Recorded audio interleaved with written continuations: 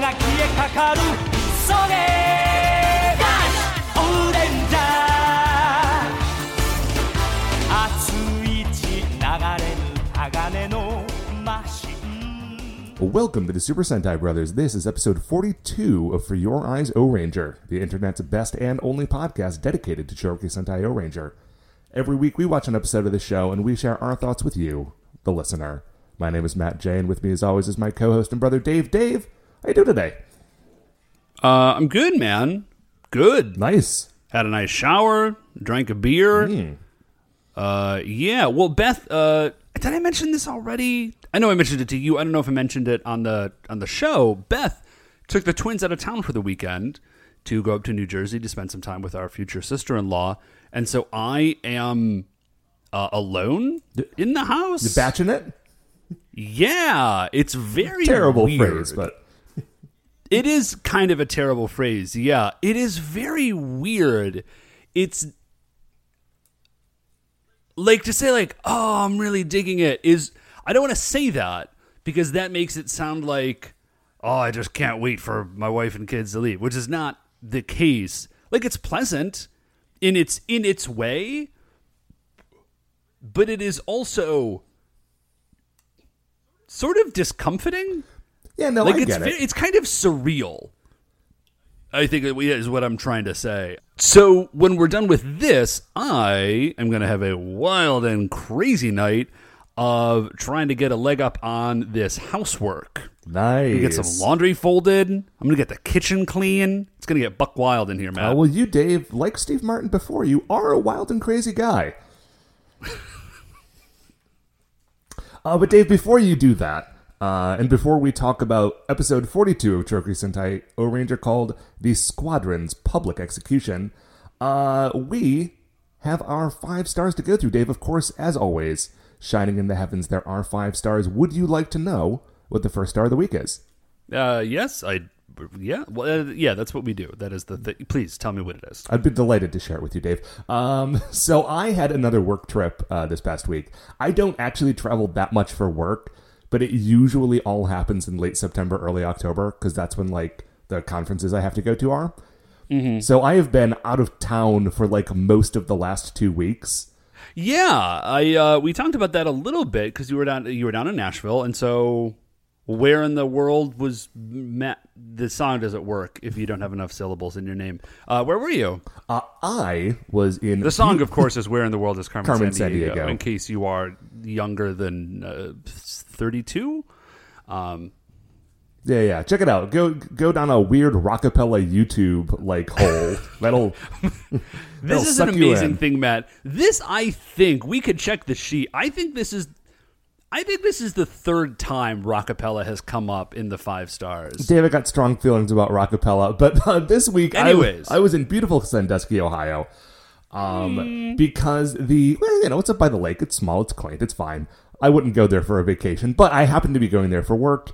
And actually, I wasn't even really in Sandusky proper because I was staying at the Kalahari indoor water park and resort / convention center.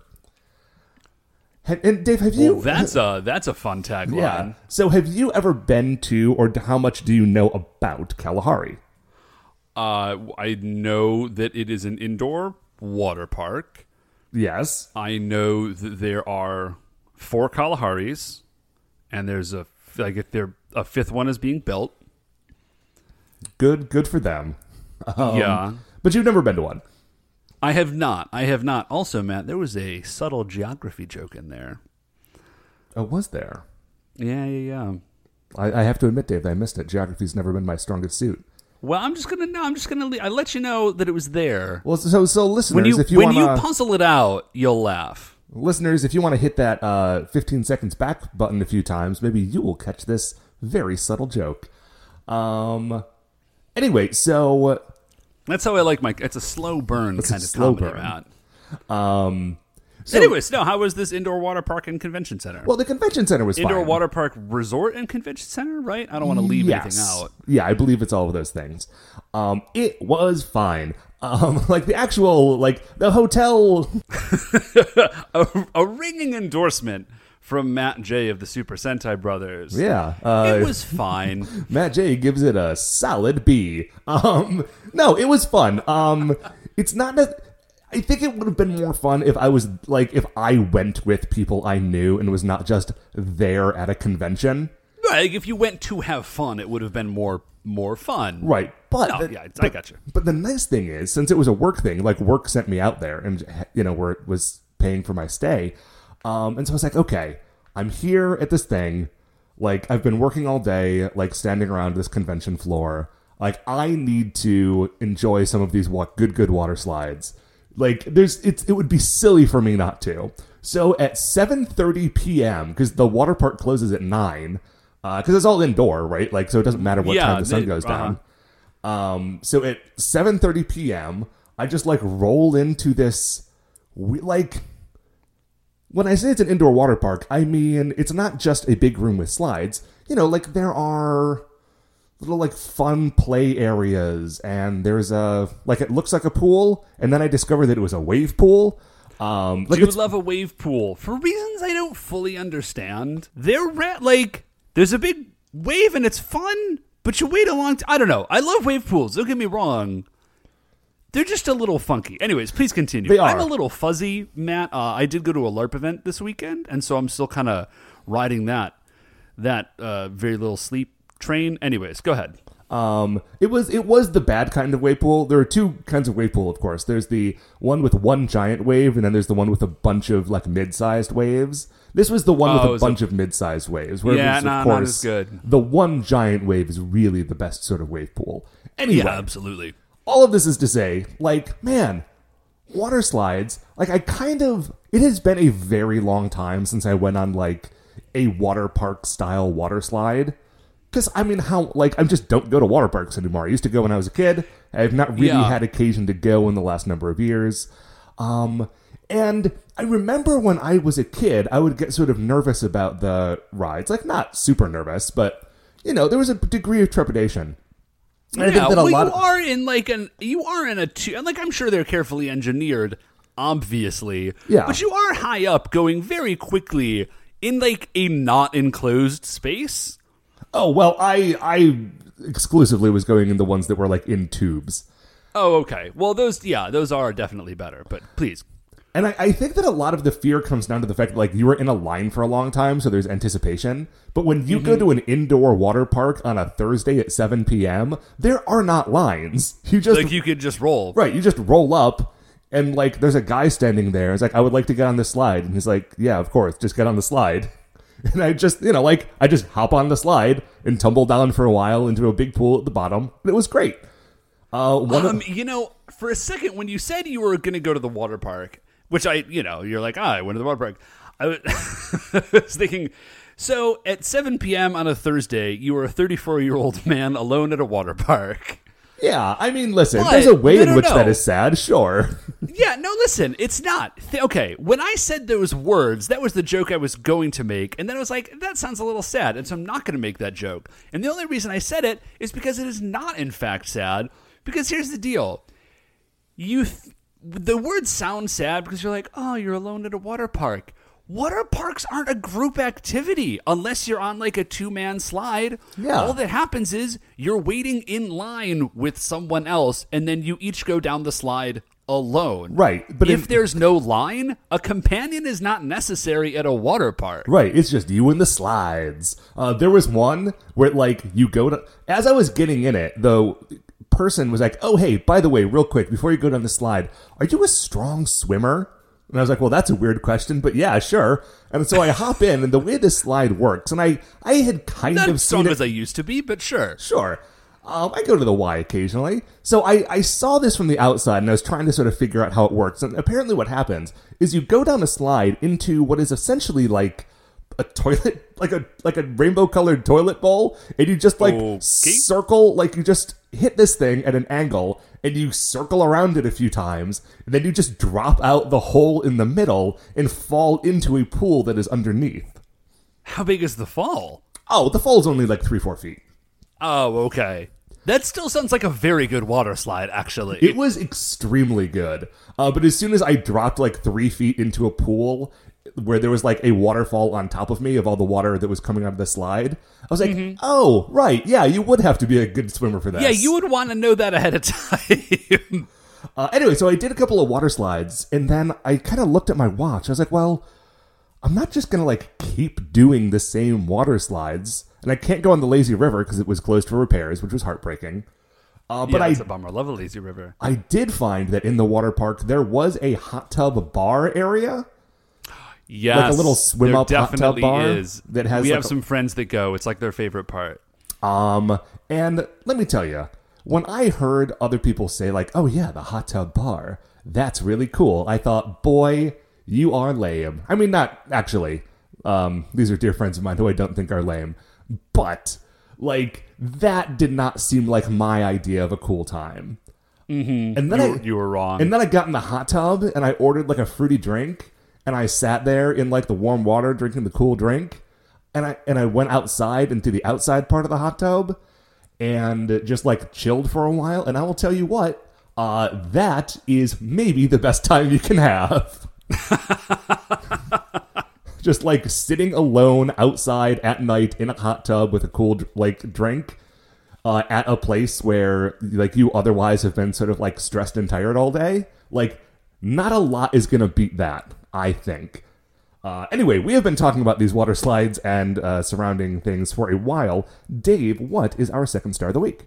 So our second star of the week, Matt, is like I said, I just got back from this LARP event, which it was a weird coincidence how I was able to go, but basically because of the way my vacation works, I couldn't go with Beth to the thing where she has the twins, and there also happened to be a LARP event that I could go to, so I went to a LARP event. And I went to the whole thing, which I haven't done in ages because I have small babies. It was rad. It was super, super great. Like, it was fun to be able to kind of go for the whole arc of the weekend. Mm-hmm. You know, because, like, there's larger plot lines, but there's also stuff that, like, hey, it's kind of starting this weekend and ending this weekend. So it was fun to be there for the whole part of that. And I got to play with our friend Jen. I got to play with her, and we don't really get to... We're usually on, like, opposite sides. Either, like, one of us is running and the other one is playing or vice versa. Mm-hmm. And so we got to, like, go and play together. It was tons and tons of fun. And it was a really cool example for me of all of the things that are best about like role-playing games and LARPing and kind of collaborative storytelling in general, which is like we all kind of showed up with our own stuff. You know, like my character has my stuff and like other people's character have their own stuff. And then like, you know, the people who are running the game have a story that they're telling, and you just don't know how those things are going to interact until they like all get thrown in the mix together. And then you're like, oh, actually, in a way that I would never have thought about, like your thing kind of lines up with this other thing. And like now we have this really cool story moment that is significant for both of us. I'm trying to talk about this in a way that does not involve like a detailed description of my LARP character. Yeah, okay, so this is the tricky thing about talking about like LARP or anything where you have a character, like talking about your D&D characters or whatever. Right, like is anything worse? Because like you spent 2 days having like a really fun experience that was like immersive and cool and like you were just living in it for 2 days. But like other people weren't there and they don't know the backstory of your character, and it's just It's so hard to make someone care. Like you can make them care about like the general, yes, I did this thing and have fun, but trying to get someone to the point where they are interested in like actually what you did that requires a level of storytelling that I cannot do. Yeah, like dude, nobody wants to hear the 11-year backstory of this character. So have you really been playing that character for 11 years? Actually, slightly longer than that. Good grief. Yeah, I think this is my 13th. Is that right? Yeah, I think this is the 13th year I've been playing, and I've spent the whole time doing one character. But yeah, like it was totally it's actually dude, I'm not going to do it on air, but my LARP character is very cool and fun. I mean, as cool as a LARP character, I think that's the best way to say it. To say he's very cool, this is in the context of LARP. None of it is that cool, but I do have a blast playing him, and that is cool because it's cool to enjoy the things that you enjoy. That is 100% true. Crush it, 2018. Matt, what is our third star of the week? Dave, our third star of the week is a book that was written, I think, just for me, and I got it, and I'm very happy about it. It is called How to Invent Everything, a survival guide for the stranded time traveler. Oh, well, yeah. I mean, that would appeal to both your well-documented love of inventing and time travel? No, Dave, the thing that is very specific is that it really deals well with my long-seated fear of being stranded in the past due to uncontrollable time travel. Mm-hmm. Yeah, I think everybody has to come to grips with that fear at some point in their life. Hey, listen, I'm not lying. That wasn't. I'm not joking about that. When we were growing up, we had. I know this is a comedy podcast, but that's a very serious. You just have to deal with that. We had a collection of sci-fi short stories growing up, and one of the stories was called "The Man Who Came Early," and it was about. It was about that very specific thing. Yeah, like this guy who's like an American soldier stationed in Norway gets like zapped with lightning and sent back to Viking times. And it's just him trying to get by with his modern skills that don't apply to anything in the past. And when you read that, when you read that story 100 times when you were in a formative age, like that thought really sticks in your head. And also, I have in the past thought, man, what if there was a terrible catastrophe worldwide and the only knowledge in the world that remained were the books that I personally owned? I should make sure that I buy enough stuff that we could approximate a recreation of Western civilization. Oh, yeah, I think everybody considers those parameters when they're building a personal library. I don't know if you're joking, Dave, and I feel like a little attacked. I 100% am not, actually. Anyway, so this book is it's written by Ryan North, the guy who does dinosaur comics. I mean, he also does a bunch of Marvel comics now, and is very funny. So it is a very funny book that addresses both a weird thought I have a lot and a totally irrational phobia that I've had for years. So I am very glad to have it. No, that sounds like a very cool book, and I would like to buy a copy of it. I'm sure you can. I'm sure it will. I got it from Kickstarter, but I'm sure it will be available from major retailers coming soon. Dave, I got another star for you. Would you like to hear it? It's the fourth one. I sure would. This is a short one, which is good because we talked about water slides a lot. This is actually something else that I did while at Kalahari, which was sit around the TV and watch Hotel Cable. And I have an update for you on the Forged in Fire cinematic universe. I have now seen an episode of Forged in Fire, Knife or Death. Nice. How did it go? Okay, so here's the great thing about Forged in Fire, Knife or Death, hosted by Bill Goldberg. Is that the way that you become a contestant on Forged in Fire, Knife or Death is that you win the regular Forged in Fire show, right? So, you have made a great sword, and maybe you made a great sword. I did not. You may have mentioned that, but I did not remember it until just this moment, and that's fantastic. I don't think I mentioned it last week because I'm not sure that I knew it, because I had only seen the commercials for it. Well, that's even... Okay, then sure. That's incredible, and I did not know it, and I'm very, very glad that I do now. Okay, so here's what is so great about that. They don't bring the sword that they won with, right? They make a sword specifically for these series of challenges. Okay. And so different people have different swords. Yeah, you've got different sword parameters. Yeah, definitely. Some people roll in, they've made a short chopping machete thing. Some people come in with a big slashing saber sort of thing. Everyone comes in with a weapon that they think will do well in the challenges, insofar as they understand what the challenges are going to be. And then they have to go. But there's always a surprise challenge. Maybe there is. I don't know. I don't know how much explanation they get as to what the challenges are before they show up. So they go through, and as I was saying last week, they have to do a series of challenges where there's a row of pineapples, and they have to in one swipe cut all of the pineapples in half. Pineapples, right. And if they miss any of the pineapples, it's a penalty. And then later they've got to, eat the pineapples. All 6 pineapples. Eat them all. No, your mouth would bleed. That you can't eat that much pineapple. Yeah, you can try. Lord knows I've tried. But there's bits like, okay, we're gonna attach a fish to Matt, a rope, sorry, and we're gonna just swing real quickly. it to you. What's up? That is just real quickly, Matt. I'm sorry. I definitely want to hear about this very good knife show. I just don't want to gloss over the fact that you just claimed that you at one point attempted to eat 6 pineapples. Okay, that's an exaggeration. I did attempt to eat 1 pineapple. I mean, it wasn't like an attempt so much as... That's still a lot. Like, I really like pineapple, and I cut a pineapple up, and I put it all in a bowl, and I just ate it until I couldn't eat pineapple anymore. Anyways, just how much did you get through? I mean, it was a pretty good percentage of the pretty pineapple. Pretty substantial amount of pineapple. Yeah. Okay. Anyway, so please tell me. So you got to do. Okay, yeah. Yeah, they're like, okay, we're gonna attach this fish to a rope, and we're gonna swing it at you, and you got to cut the fish in half, and if you don't cut it all the way in half, you fail. A fish? Oh, there's a chicken, a fish, and then a rack of ribs. Anyway, what's great about this is that since the contestants are just people who won the original Forged in Fire game or show, those people aren't, they're knife makers, but they are not knife users necessarily.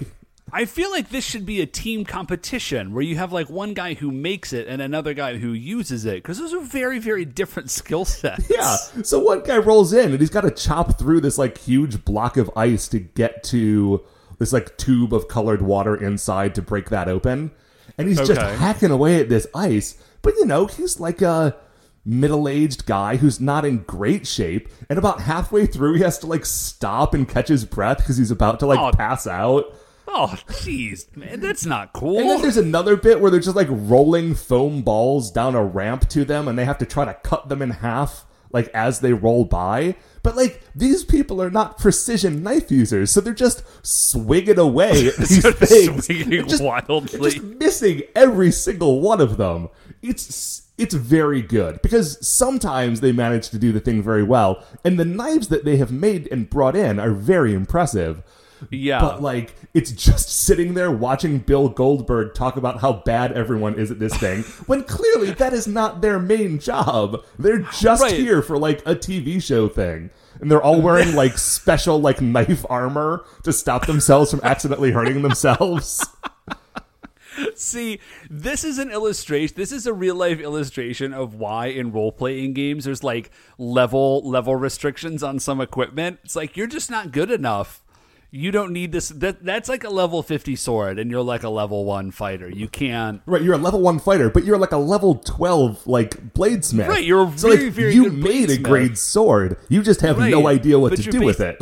Yeah, your base attack bonus is nothing. Bladesmiths don't get that. Yeah. Anyway, very good show. Do recommend. Anyway, so Matt, what is our 5th star of the week? Dave, 5th star of the week is a sort of a follow-up on a conversation we'd been having earlier. About the names of the Baranoia Empire leaders. Okay. And remember how you had said that Princess, now Empress Multiwa, has a name that was sort of a dog pun, but we couldn't remember what it was? Yeah. Well, yeah, because she's with Prince Bulldaunt, and he's obviously a bulldog. Yeah, so they're one of our Twitter followers, Harker, who's at Ahoy I'm Harker, wrote in, hi, Harker. And he was like, hey, this is the list of what the things are. So it's not just those two. Apparently Bacchus Wrath and Hysteria are also kind of sideways slant rhyme dog puns, where Bacchus Wrath is what? Bacchus Wrath is a dachshund.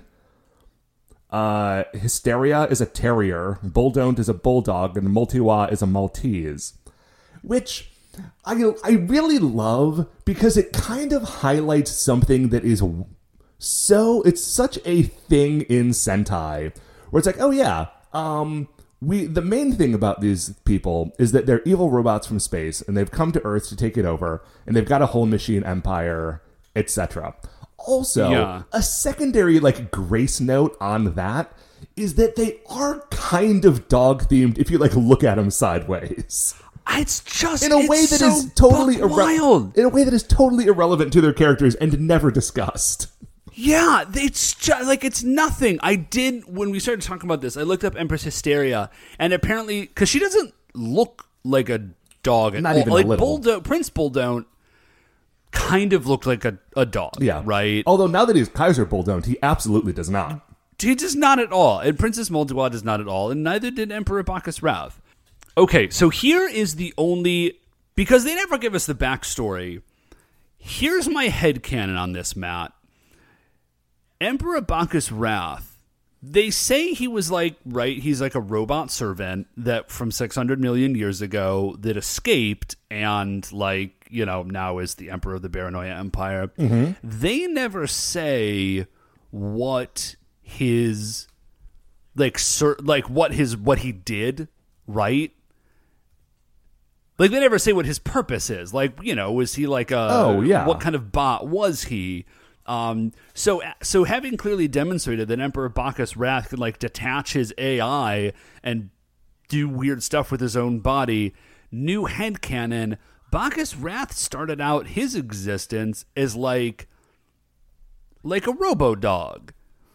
He was a robo-dog, like a puppy pal. Okay. He was one of those Sony things, Yeah, I was trying real hard to remember the name, and so I just went with Puppy Pal. I got nothing. I mean, Puppy Pal works. Called. Yeah, so he was a Robo Puppy Pal, and it was awful, and so he escaped, and now he's back to destroy Earth. It is called the Aibo, AIBO. Ah, cool commercial for that defunct toy line. Yeah, so that's what I'm going with. That's how Bacchus Wrath started, and now he's back to destroy Earth 600 million years later. Now here we have to confront something, Dave. Mm-hmm. Is Bacchus Wrath a good boy, as all dogs are? Or, having, like, moved on from his doggy roots, has he abandoned his good boy status? Yeah, I was going to say, I think that when you create a star-spanning empire bent on domination, and also you've abandoned your robo-dog body, I think you're out. You're out of the... Like, you don't have enough check marks in the dog box anymore. Right. Now you've got a lot of check marks in, like, the evil space robot emperor box, and that kind of tips the balance on that one. All right. Well, I'm glad we've solved that puzzle. Dave, now having done that, we are going to take a break. We are going to watch episode 42 of Cherokee Sentai Ohranger, The Squadron's Public Execution. It was written by Hirohisa Soda. You can watch it on the DVDs, or it's streaming on shoutfactory.tv. This is a good episode, and you should watch it. We will be right back. Okay, welcome back. We just watched episode 42 of Cherokee Sentai Ohranger. Maybe you did too. Now it's time to talk about it. Dave, let us discuss this very good TV show. Dude, this episode is buck wild. There's a lot of stuff that comes out of complete left field in this one. Yeah, okay. So, the episode starts at night. It's a car driving through the misty woods at night. And there is... they see a basket, and they hear, and it's hanging in a tree. It's not like up in the branches of the tree. It is suspended from the tree by a rope. It's just like hanging in the middle of this misty forest.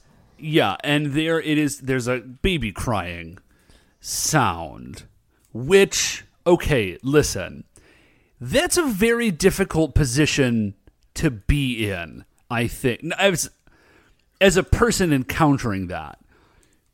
Because if there's a basket in a tree and you hear a crying baby, you're like 80-20 on curse, on being cursed in that situation. Right. It is a curse or a trap of some sort, almost assuredly. But like, there is a very small, probably not even 80-20, but there is a very small possibility that it is actually a baby. Yeah. And you can't leave babies in a tree. That's very unsafe for them. It's not where babies go. Yeah, so... I mean, I'm not a parent, but, you know. Right. Well, you're a very good uncle. I think you've managed to put that one together. So that's a real puzzler of a situation. But not for the Rangers. Yeah, so they knew exactly what to do. The O-Rangers, although they lost the dice roll on that one. It definitely is a curse/trap. Yeah, so they roll up. They are just in this forest. They find the baby basket.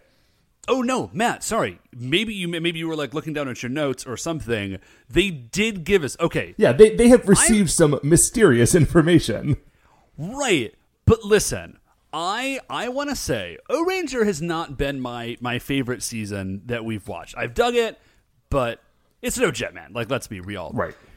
But what they have done and stood, I think, head and shoulders above every single other season that we've watched is giving us those 5-second, like, not even lines, like those little throwaway lines that explain why in the world are you in the woods looking for a baby in a basket in the middle of the night.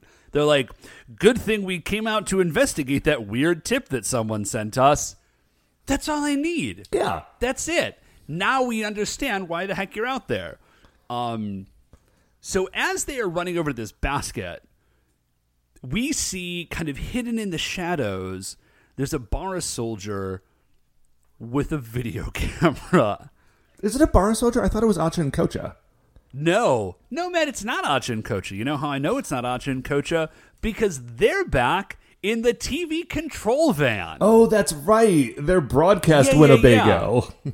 Right, because they are recording and broadcasting this for, I don't know, man, Baranoia TV? For BTV? Well, they do say that this will make for a great space broadcast.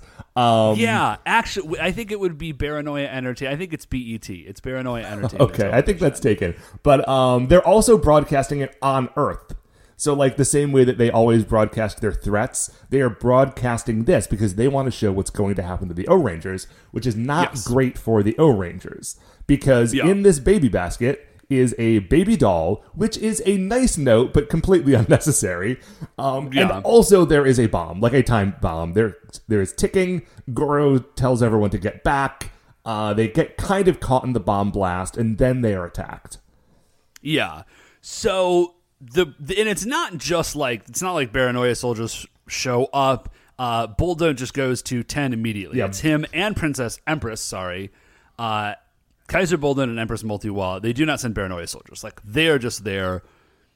And it's actually it's pretty much game over from the get-go. Right. Between the two of them, the Rangers do not actually put up pretty much any fight at all. Right, well, because they were ambushed quickly enough that they have not had a chance to transform into their O-Ranger costumes. So, like, they're just going at it, like, you know, in their regular human forms, which are good, but not as good.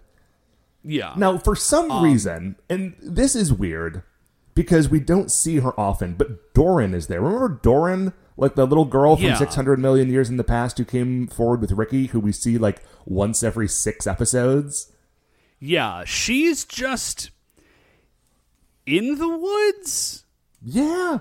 But like she didn't get out of she doesn't appear to have like already be there with the Rangers. She just kind of seems like she's there. Yeah. The only thing I can think, but Ricky isn't there, which makes no sense because that dude, he's always there. The only thing I can think of is that Doran was like, I love nature and I need to get me some nighttime nature because it's like all different animals. And Ricky says, let's not do that. And then she waits till he goes to sleep or something, and then she goes out and gets that nighttime nature.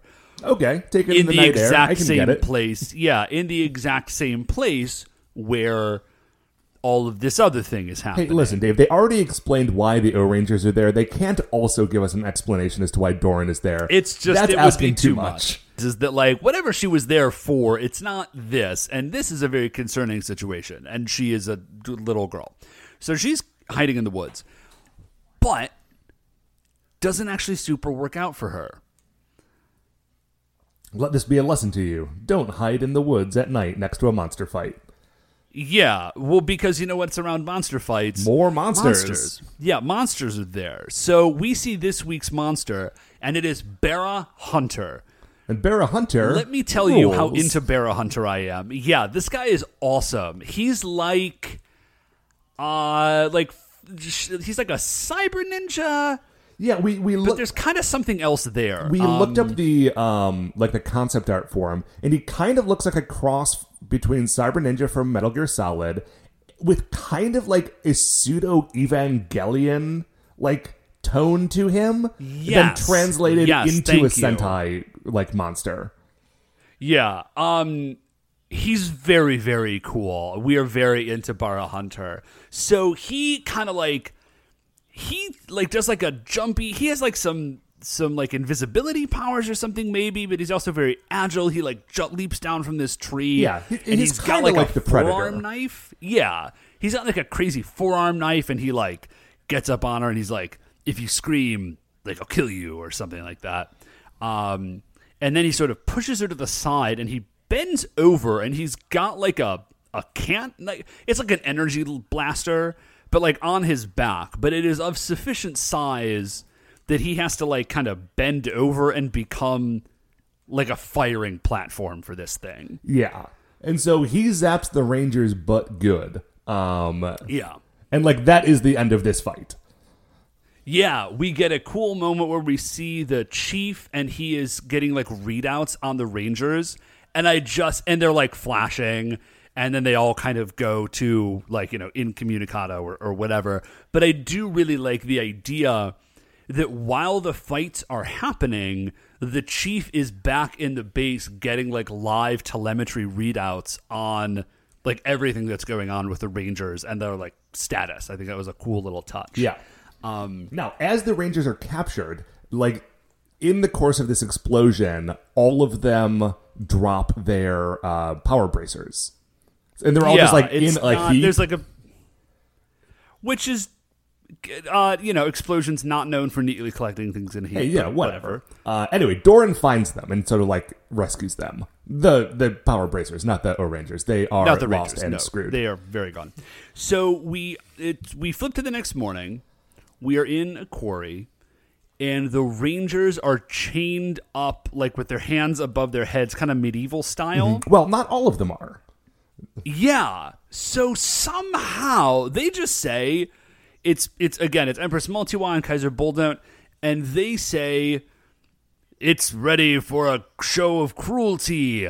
We're going to have a public execution as soon as we find O-Red, and then you kind of see. And Goro's not there. Yeah, which is strange. But, like, he got blown up with everybody else. He was with them all. I don't know. He's very strong and very resourceful. Goro just got away somehow. Yeah, so Goro gets away, and they're like, we kind of want to do the whole set all at once. So right, because then what are you going to do? You're going to do it, like, kill all four of them and then have, like, a follow-up execution with just the one guy? Yeah, that's just lazy television. Yeah. So they're like, listen, we're going to go get Goro.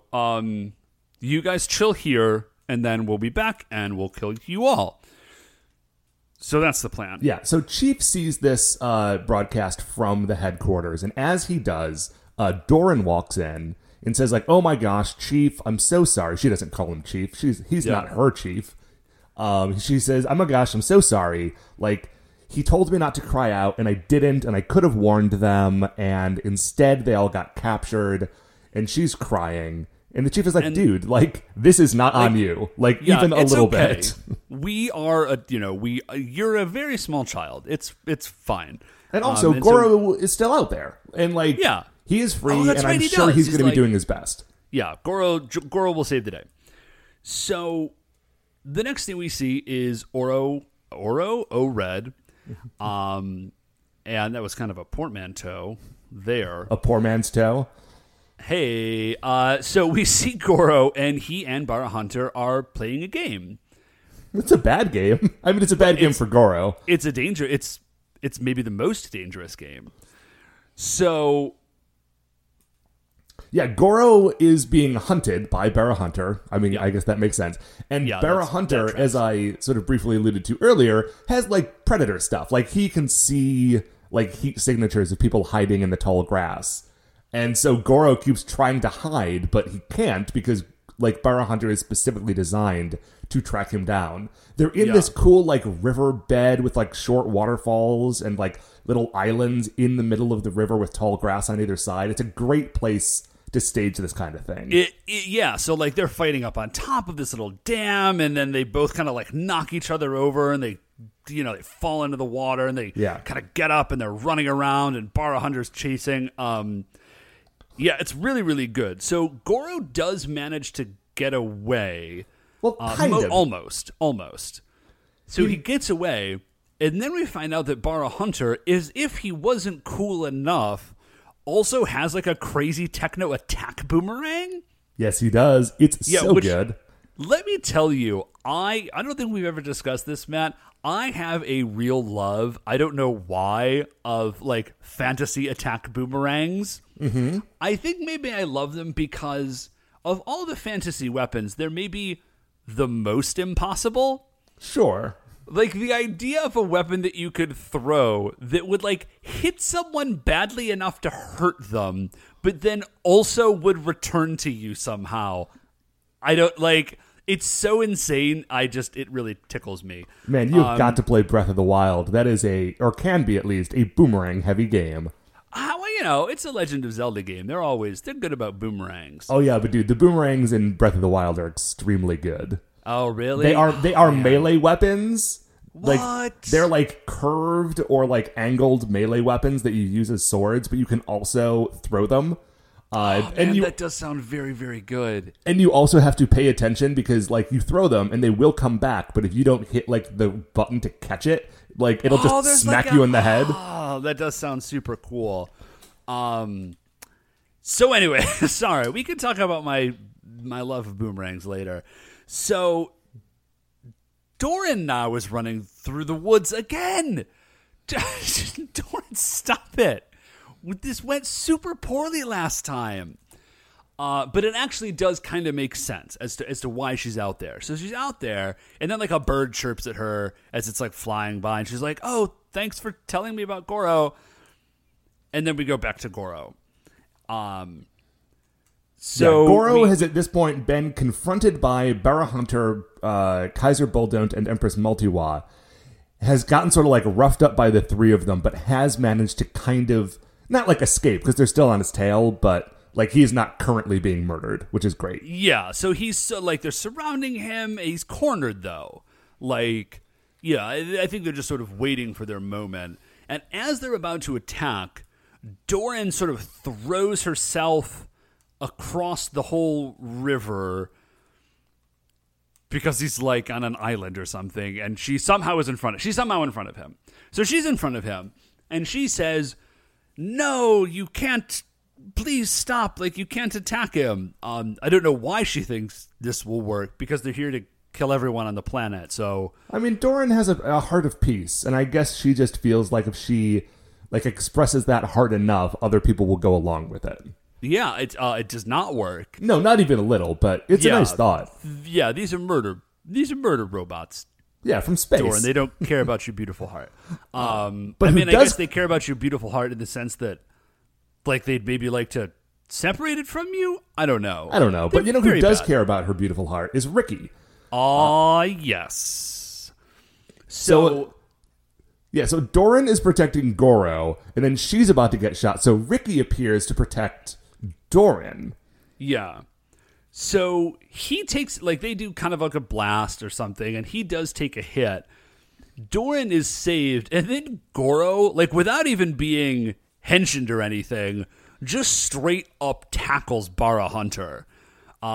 It was a really good, like, it was very quick, but I really dug it as a moment for Goro. Yeah. Because it's just, whenever they attack the monster in, like, desperate situations and when they're not or can't be henshined, it's just a really great hero moment. It really is. Like, that was one of my favorite moments of Die Ranger, that one episode. Mm-hmm. Yeah, so he just, like, straight up, like, body slam. Well, he doesn't body slam him, but he tackles him. And, yeah, and he says, like, listen, Doran, get yourself and Ricky out of here. He's injured. You're vulnerable. Like, I will hold these guys off for you so you can escape. Yeah, so actually it is Ricky. Ricky summons King Pyramider, and then they sort of, like, teleport out using King Pyramider's, like, it's like teleport beam, I guess. Sure, man. Yeah, so they teleport out, but Ricky collapses as soon as they get in there. Like, he was barely holding on as it is, and now he's out. Right. Doran, obviously, totally distraught. Yeah, because now she feels like not only has she gotten the O-Rangers captured, she's also gotten Ricky hurt, and they're kind of running out of heroes to keep this whole thing running. Yeah. So she sort of shakes herself off, and she looks up, and she says, "Oh, I know what I have to do. It's the only choice now." And she starts running through King Pyramider, and we get a sense for kind of the scope of King Pyramider. Yeah, I really like whenever we see the interior of this thing, because she's just running down like weird floating like walkways in rooms full of like glowing lights and panels that are sort of like abstracted around her, and like running up multiple staircases. Like, this thing is massive. Yeah, I mean, like, it's the size of a pyramid. Like, it's very, very large, but I don't know why, like, in my head, well, I think partly because you see it when it transforms for, like, battle formation, and there's enough empty space in there to get a whole other giant robot. Mm-hmm. So I guess I was assuming that a lot of it was, like, and we don't see a ton of it, obviously, but that a lot of it was kind of empty space and machinery, but it just turns out that no, there actually is like a whole bunch of like weird, crazy 600 million year old technology there. So she's running through, and when she gets to is like a secret demon snake door. Like, it's not secret; she knows where it is, but it's like a big door. It is the forbidden door. It's the forbidden door, and it's got a demon snake face on it. Yeah, it's not. That's just kind of. It's not like a label or anything. I'm just sort of trying to mash up some ideas to let you know what this thing looks like. Yeah, so at this point, Ricky has sort of like come to, and he realizes where she must have gone to. So he follows her and says like, "Oh my gosh, Doran, please, you cannot open the forbidden door, for behind that lies the forbidden power, which cannot be used, ever." Ever. You would not use the forbidden power. So they're at this door, and Ricky is like, "No, you can never use the forbidden power." And she says, "No, we have to. It's our only choice now." Which, let me be real, I'm pretty sure I've played through that storyline at some LARP event or another. Oh, I'm sure. Yeah. So she's like, "No, we can't use the forbidden power. We have to use the forbidden power." It's all, anyways. So now we get a little more explanation though as to what is going through Doran's head, and also I think maybe why she was out in the woods earlier, like actively looking for Goro. What she says is, you and the O-Rangers are doing everything. Like, you guys are out there and you're fighting and you're like risking your lives, and I'm just kind of here.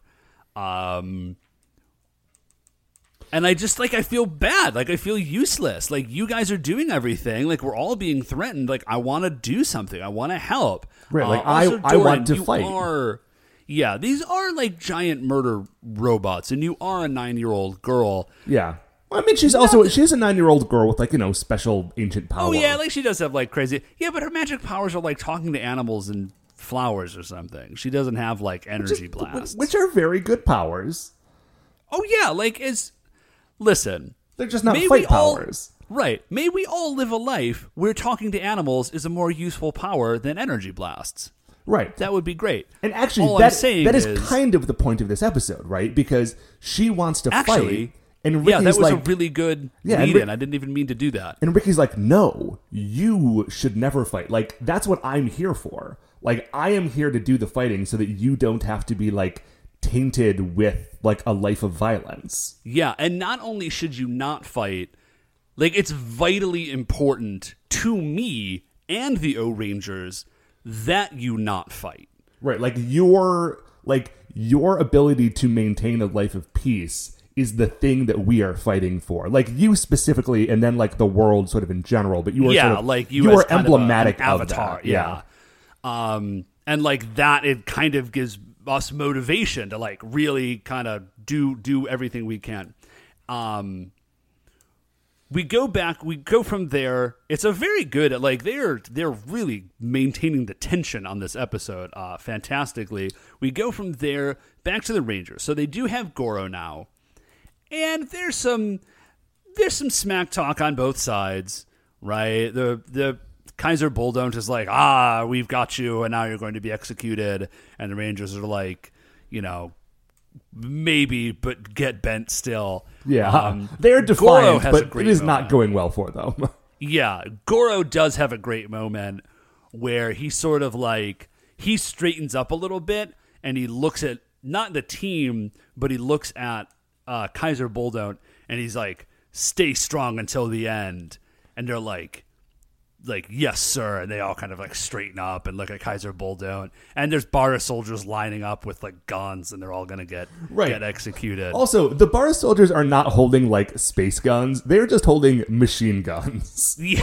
It would have been better if they had gotten like energy blaster props. So we go back from there to Ricky and Doran. At this point, Doran is like actively fighting. Like Ricky is having to physically hold her back from opening up this forbidden door. And he's successful. He's much larger than she is. He's pretty successful.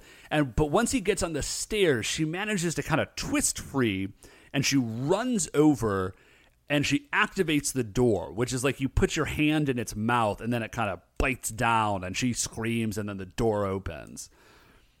Yeah, and as the door opens, it like sucks both of them into the room.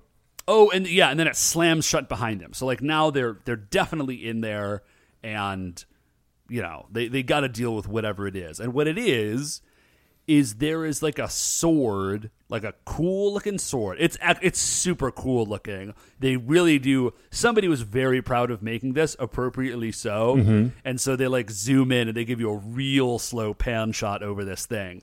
So it's a sword. It's like a European-style double-edged sword, and the hilt of it is two faces facing the opposite direction, but one is smiling and one is frowning, I think, but not in like a drama mask sort of way. Yeah, I don't think it's the hilt. It is like the bottom of the blade as the blade hits the crossguard.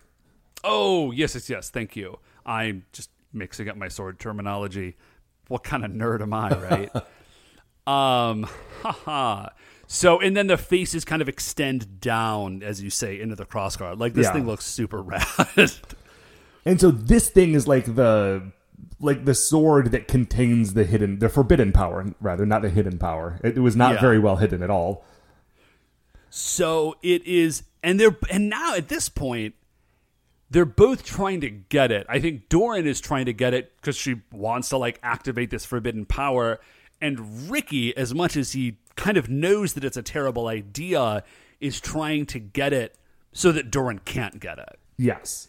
Like he's literally trying to fall on this sword for Doran. He kind of manages to get it from her, but in so doing, it like dips into like this water feature that was built into the pedestal that it was the sword was sitting on, and the sword then like activates. It starts shooting lightning everywhere, and like a blue energy like visage of the demon snake face from the forbidden door like is hovering over them, and it is a wild scene. Yeah. So we go from there back to the Bara soldiers, and the Bara soldiers, like they're lining up to execute. And I actually read my notes wrong. This is where they stay strong until the end. And then there's a bunch of kind of tension establishing shots where they're like flashing back and forth between the soldiers who are slowly advancing. I don't know why they're advancing. They have guns. They were only like 15 feet away at the start, but maybe they just really want to get in there. The Bara soldiers are terrible shots. They need to be very close. And then a holographic demon snake head, just kind of descends out of nowhere. Yeah. And hits, it just kind of like descends into them, and that is enough to stop the execution. Yeah. Yeah. Then Doran and Ricky land, and the sword lands next to them. Doran tries to go for it, but Ricky grabs it and is like, no, like, I will do this thing. The life of violence is not for you. He picks up the sword and he activates the forbidden power. Yeah, and turns out they were not kidding around when they decided that this power should be forbidden. Here's what happens. First of all, Ricky becomes like a pale white demon boy. Mm-hmm. And then he just starts laying people out. Yeah, the sword is like crackling with electricity. So every time he swings it, it's like throwing this wild lightning around everywhere. And he is just like waving it everywhere. It does cut the chain, so now the O-Rangers are free. And he is by himself holding off Empress Multiwa, Kaiser Buldont, and all of the Bara soldiers, and Bara Hunter, who was also there. Yeah, so this forbidden power is like they're not like it definitely is powerful, but he is also very clearly not in control. At all. So Chief shows up as everyone is sort of scrambling to get away from Ricky, and Chief is like, "Oh my gosh, the legends are true. The forbidden power." And he explains that what the forbidden power is like it makes you like an unbeatable fighter, but you will never stop fighting. Like, once you activate that sword and start swinging it, you will just continue to fight until you wear yourself out and die.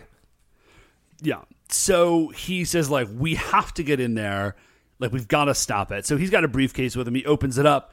Boom! New chargers. I was hoping that these new, like, we would get a brief, like, I've improved your chargers to channel more Choriki energy. And we would get, like, a Turbo Ranger situation. Not the actual Turbo Rangers with cars, but, like Hyper Mega.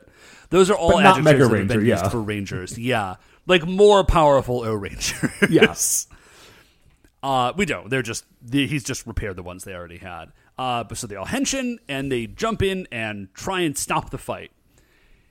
It's not going very well. As we mentioned, Ricky is very, very powerful now. Yeah, like Ricky started off pretty strong, and this has just really put him over the top. Yeah, like they're not. Yeah, like they're just not having a whole lot of luck with his like Mega Lightning. So the chief turns to Doran and he says, "Listen, you need to go pray." Just kind of in general is the idea, because she doesn't like address anyone. Just sort of is just kind of to like I don't know the heart of Choriki energy within the prayer earth to the universe, I guess. And so she kind of like ducks off to the side. Well, the chief does say that like the prayers of the one, the prayers of the one person on Earth who is like totally removed from violence, like can accomplish anything, or it's something like that. But it's keyed into the idea is keyed in that she has some sort of special status. She is like the most non-violent person, I guess. Yeah, so like her power comes from her like commitment to peace. Yeah. So she ducks off to the side and she kneels down in front of this like small pool of water and she says, "Please let everything like be cool and peaceful. Like 600 million years ago, everybody lived in peace. Except our robot slaves, who rebelled and have returned to kill us all." Right, like 600 million years ago, exactly. 600 million years ago in like 2 years, it was a mess on Earth. It was so bad. So she's like, "Please let everything go back to the way it was." So she like cries a little bit, and like a little sparkle tear, like an animated sparkle tear, pops out of her eye, which is not how tears work. And falls into the puddle in front of her, and like a flower appears up out of it. Yeah, and this seems to like activate like the peace energy around here or something. Yeah, I don't know. Maybe it like activates the bond between Ricky and Doran or something. So we cut over to Ricky, who is like still fighting, but then as the flower blooms, he sort of has this like loud shout. His face goes back to normal. He throws the sword up into the air, and it sort of becomes blue energy and disappears. And Ricky just passes out. Yeah. They all rush over to Ricky. like to make sure he's okay, and he is, like, he's basically fine. Yeah, he gets back up and like they all he henshins as well, and now it's like a full fight with like the team and King Ranger, and it is super good because like, man, we don't get to see Ricky in action enough. It's one thing that kind of bugs me about this season because every time he fights, it's great. Yeah, Ricky is a boss, man. Yeah. And then he gets in a real good line. He yells to Doran, "I fight to protect you until the day all fighting ends." And that's a boss thing to say. Hell yeah, man. So, and then, yeah, like we've got a big fight, and he does... I got the vague feeling that he's still sort of like working out the last of that like supercharge energy. That's just my impression. But they do a fight. It's actually over fairly quickly. He unleashes King Victory Smash and Flash or Smash? It's Flash. Sorry. Well, he does have a King Victory Smash. I'm not crazy, right? Man, he might. He's got a lot of King stuff. So, they do that fight, and then like the Empress Multiwa and Kaiser Buldan have kind of removed themselves from this. So like, maybe we'll dip. Like we'll live to fight another day. Before we go, Acha and Kocha, please make that robot very, very large. And they do that. And then there's like a fairly straightforward giant fight. Yeah, it is cool because we get to see more of Bara Hunter. Bara Hunter not only has little like wrist knives, he also has little knives that come out of his feet, and so he's doing like spin kicks with blade feet, and that's very cool. Yeah, man, I mentioned it earlier. I'm real bummed that Bara Hunter is only in this episode. I would definitely watch more with this guy. Yeah, but sadly we can't because they all get together and do the Super Legend Beam, and that is it for Bara Hunter. Yeah, that dude's very dead. Is there anything else you want to talk about in that fight? Like they summon some swords and then it's over. No, yeah, they summon swords. He's very, very dead. Bara Hunter had like a cool grappling hook attack, and that was neat. He did. It didn't do anything really, but it was cool. So then everything is peaceful. Like it's for the moment at least. Doran and Ricky are at some sort of like water, like man-made pond water thing. Yeah, they're frolicking. Yeah, they sit by they're frolicking. They sit by the side of the water. Are there also. And they each hold up their index finger and look at each other and smile, and then they touch each other's fingers together, and there's a spark of light, and then a bunch of flowers like grow in this pond, like some like lily pad style flowers. Yeah. And all the O-Rangers are just like, oh, that's cool. Yeah. And then Ricky and Doran sort of like look at each other, hop up, hold hands, and run away laughing. Because, hey, in case you forgot, they're both very young children. Yes, they have had a rough day. Which, like, obviously, yes, like, I can see physically that they are children. Like, Ricky's like a teenager. But, like, yeah, obviously you can see that. But the show doesn't really treat them as children. Yeah, not often. In like a serious way. They don't really treat them as children. Like, Ricky's the King Ranger. Like, not only is he not only is he a ranger, he's like definitely the best one. Yeah. And Doran is an innocent, but they don't often, like I know we mentioned it earlier that like the chief is comforting her, but they don't like actively reference the fact that she's a child. And it was just like in this moment I was sort of reminded like, oh yeah, they're children who are 600 million years old and spent 600 million years in like weird hyperstasis after their entire civilization was destroyed, and now they're back to finish the job. Welcome to that fight, kids. Yeah, and the O-Rangers look at them, and I think they are also struck by the same thing that you were, that like these are like young innocents. And they're like, oh, right, we absolutely need to, like, wrap this thing up, like, for the sake of peace and, like, for these kids particularly, but also for everyone. Like, we need to make this thing happen. But that, I think, is it. The end of this very, very good episode. Yeah, but David, it's not the end of our episode, because first we need to determine where Bara Hunter falls in the Creature Royale. Oh, man, okay. I am kind of torn about this because I really like basically everything about Bara Hunter. Yeah. So Like, the pros of Barra Hunter is like he looks very cool. All of his like gimmicks are very cool. He's very effective in this episode. He's he's sort of like spooky when he's hunting people, and he's neat looking when he's fighting. Like all of the aesthetics of Barra Hunter are very good. The thing that counts against him, as often does in this sort of situation, is that he's just kind of there. He has like one line, I think. Yeah, I think his only line is like, "Hey, don't scream." Yeah, which as a line for a monster goes is a good one, but but it does hurt him in the rankings. Yeah. So he's I don't think he's going to make like top 20. Where do you think is a good place to start looking at this guy? Well, okay, Matt, I'm kind of torn on this because where I kind of want to start is Barra Boxer. He's another monster who I feel like is in the same boat. Like he's got a very cool look. He's got kind of a neat combat hook that he's like a giant robot boxer. They do put very, very large spikes on his fists, and I like that a lot. Well, sure. Yeah, anytime you put spikes on a boxer's stuff, like that's always good. Like in which kickboxer movie is that in? Where they put like the glass in there? You know, is that the first kickboxer? Bloodsport. No, that's Bloodsport, I think. Is it? Yeah, I'm pretty sure. Man. Could be wrong about that. Anyways, but Barra Boxer is at spot 109, which seems crazy low.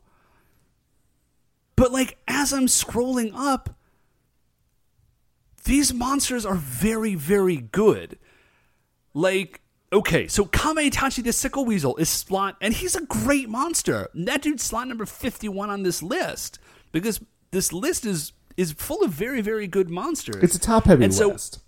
It is a top-heavy list, and even as I'm scrolling down, like, dude, Tofu Hermit, like the drunk tofu seller that, the Yellow Die Ranger, Kazu. Kazu. Like the drunk tofu monster that Kazu had to fight because he loves tofu so much. That dude's slot number 92. Diamond Dimension, where like Akko flipped out and then Kaori had to buy all the jewels and gold in the entire city. That guy's 94.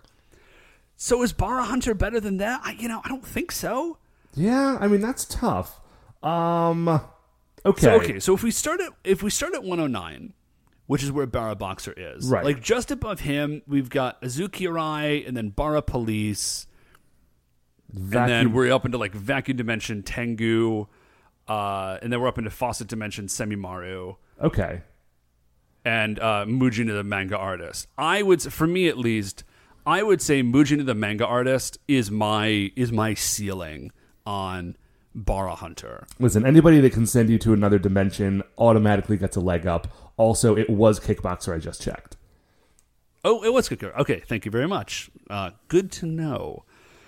So, I think Mujin the Manga Artist is my cap on that.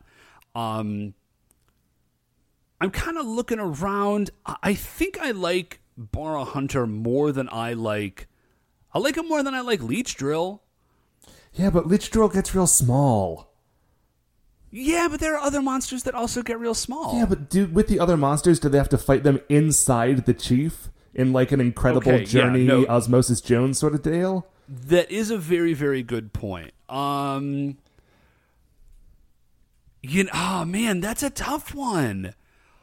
Barra Hunter is like an Evangelion Predator Cyber Ninja, though. That's true. That's really true, and that's a great point.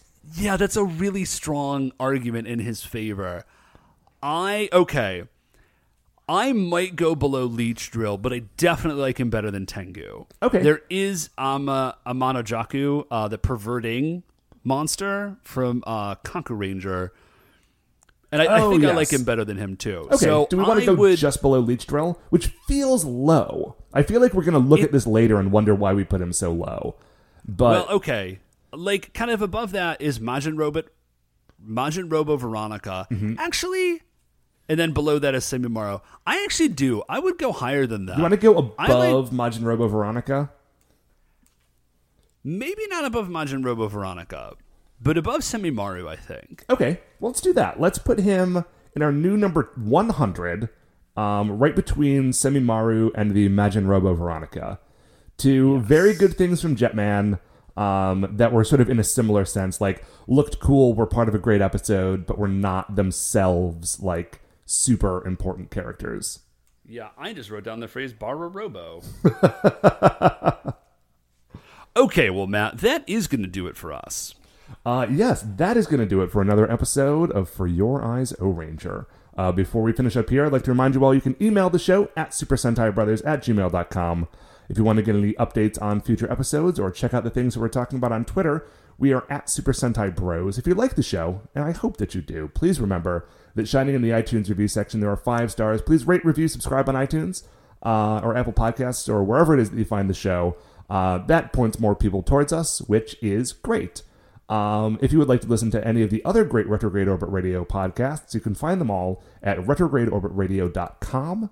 Once again, we are the Super Sentai Brothers. I'm Matt. I'm Dave. And we'll see you next week for the greatest show on Earth.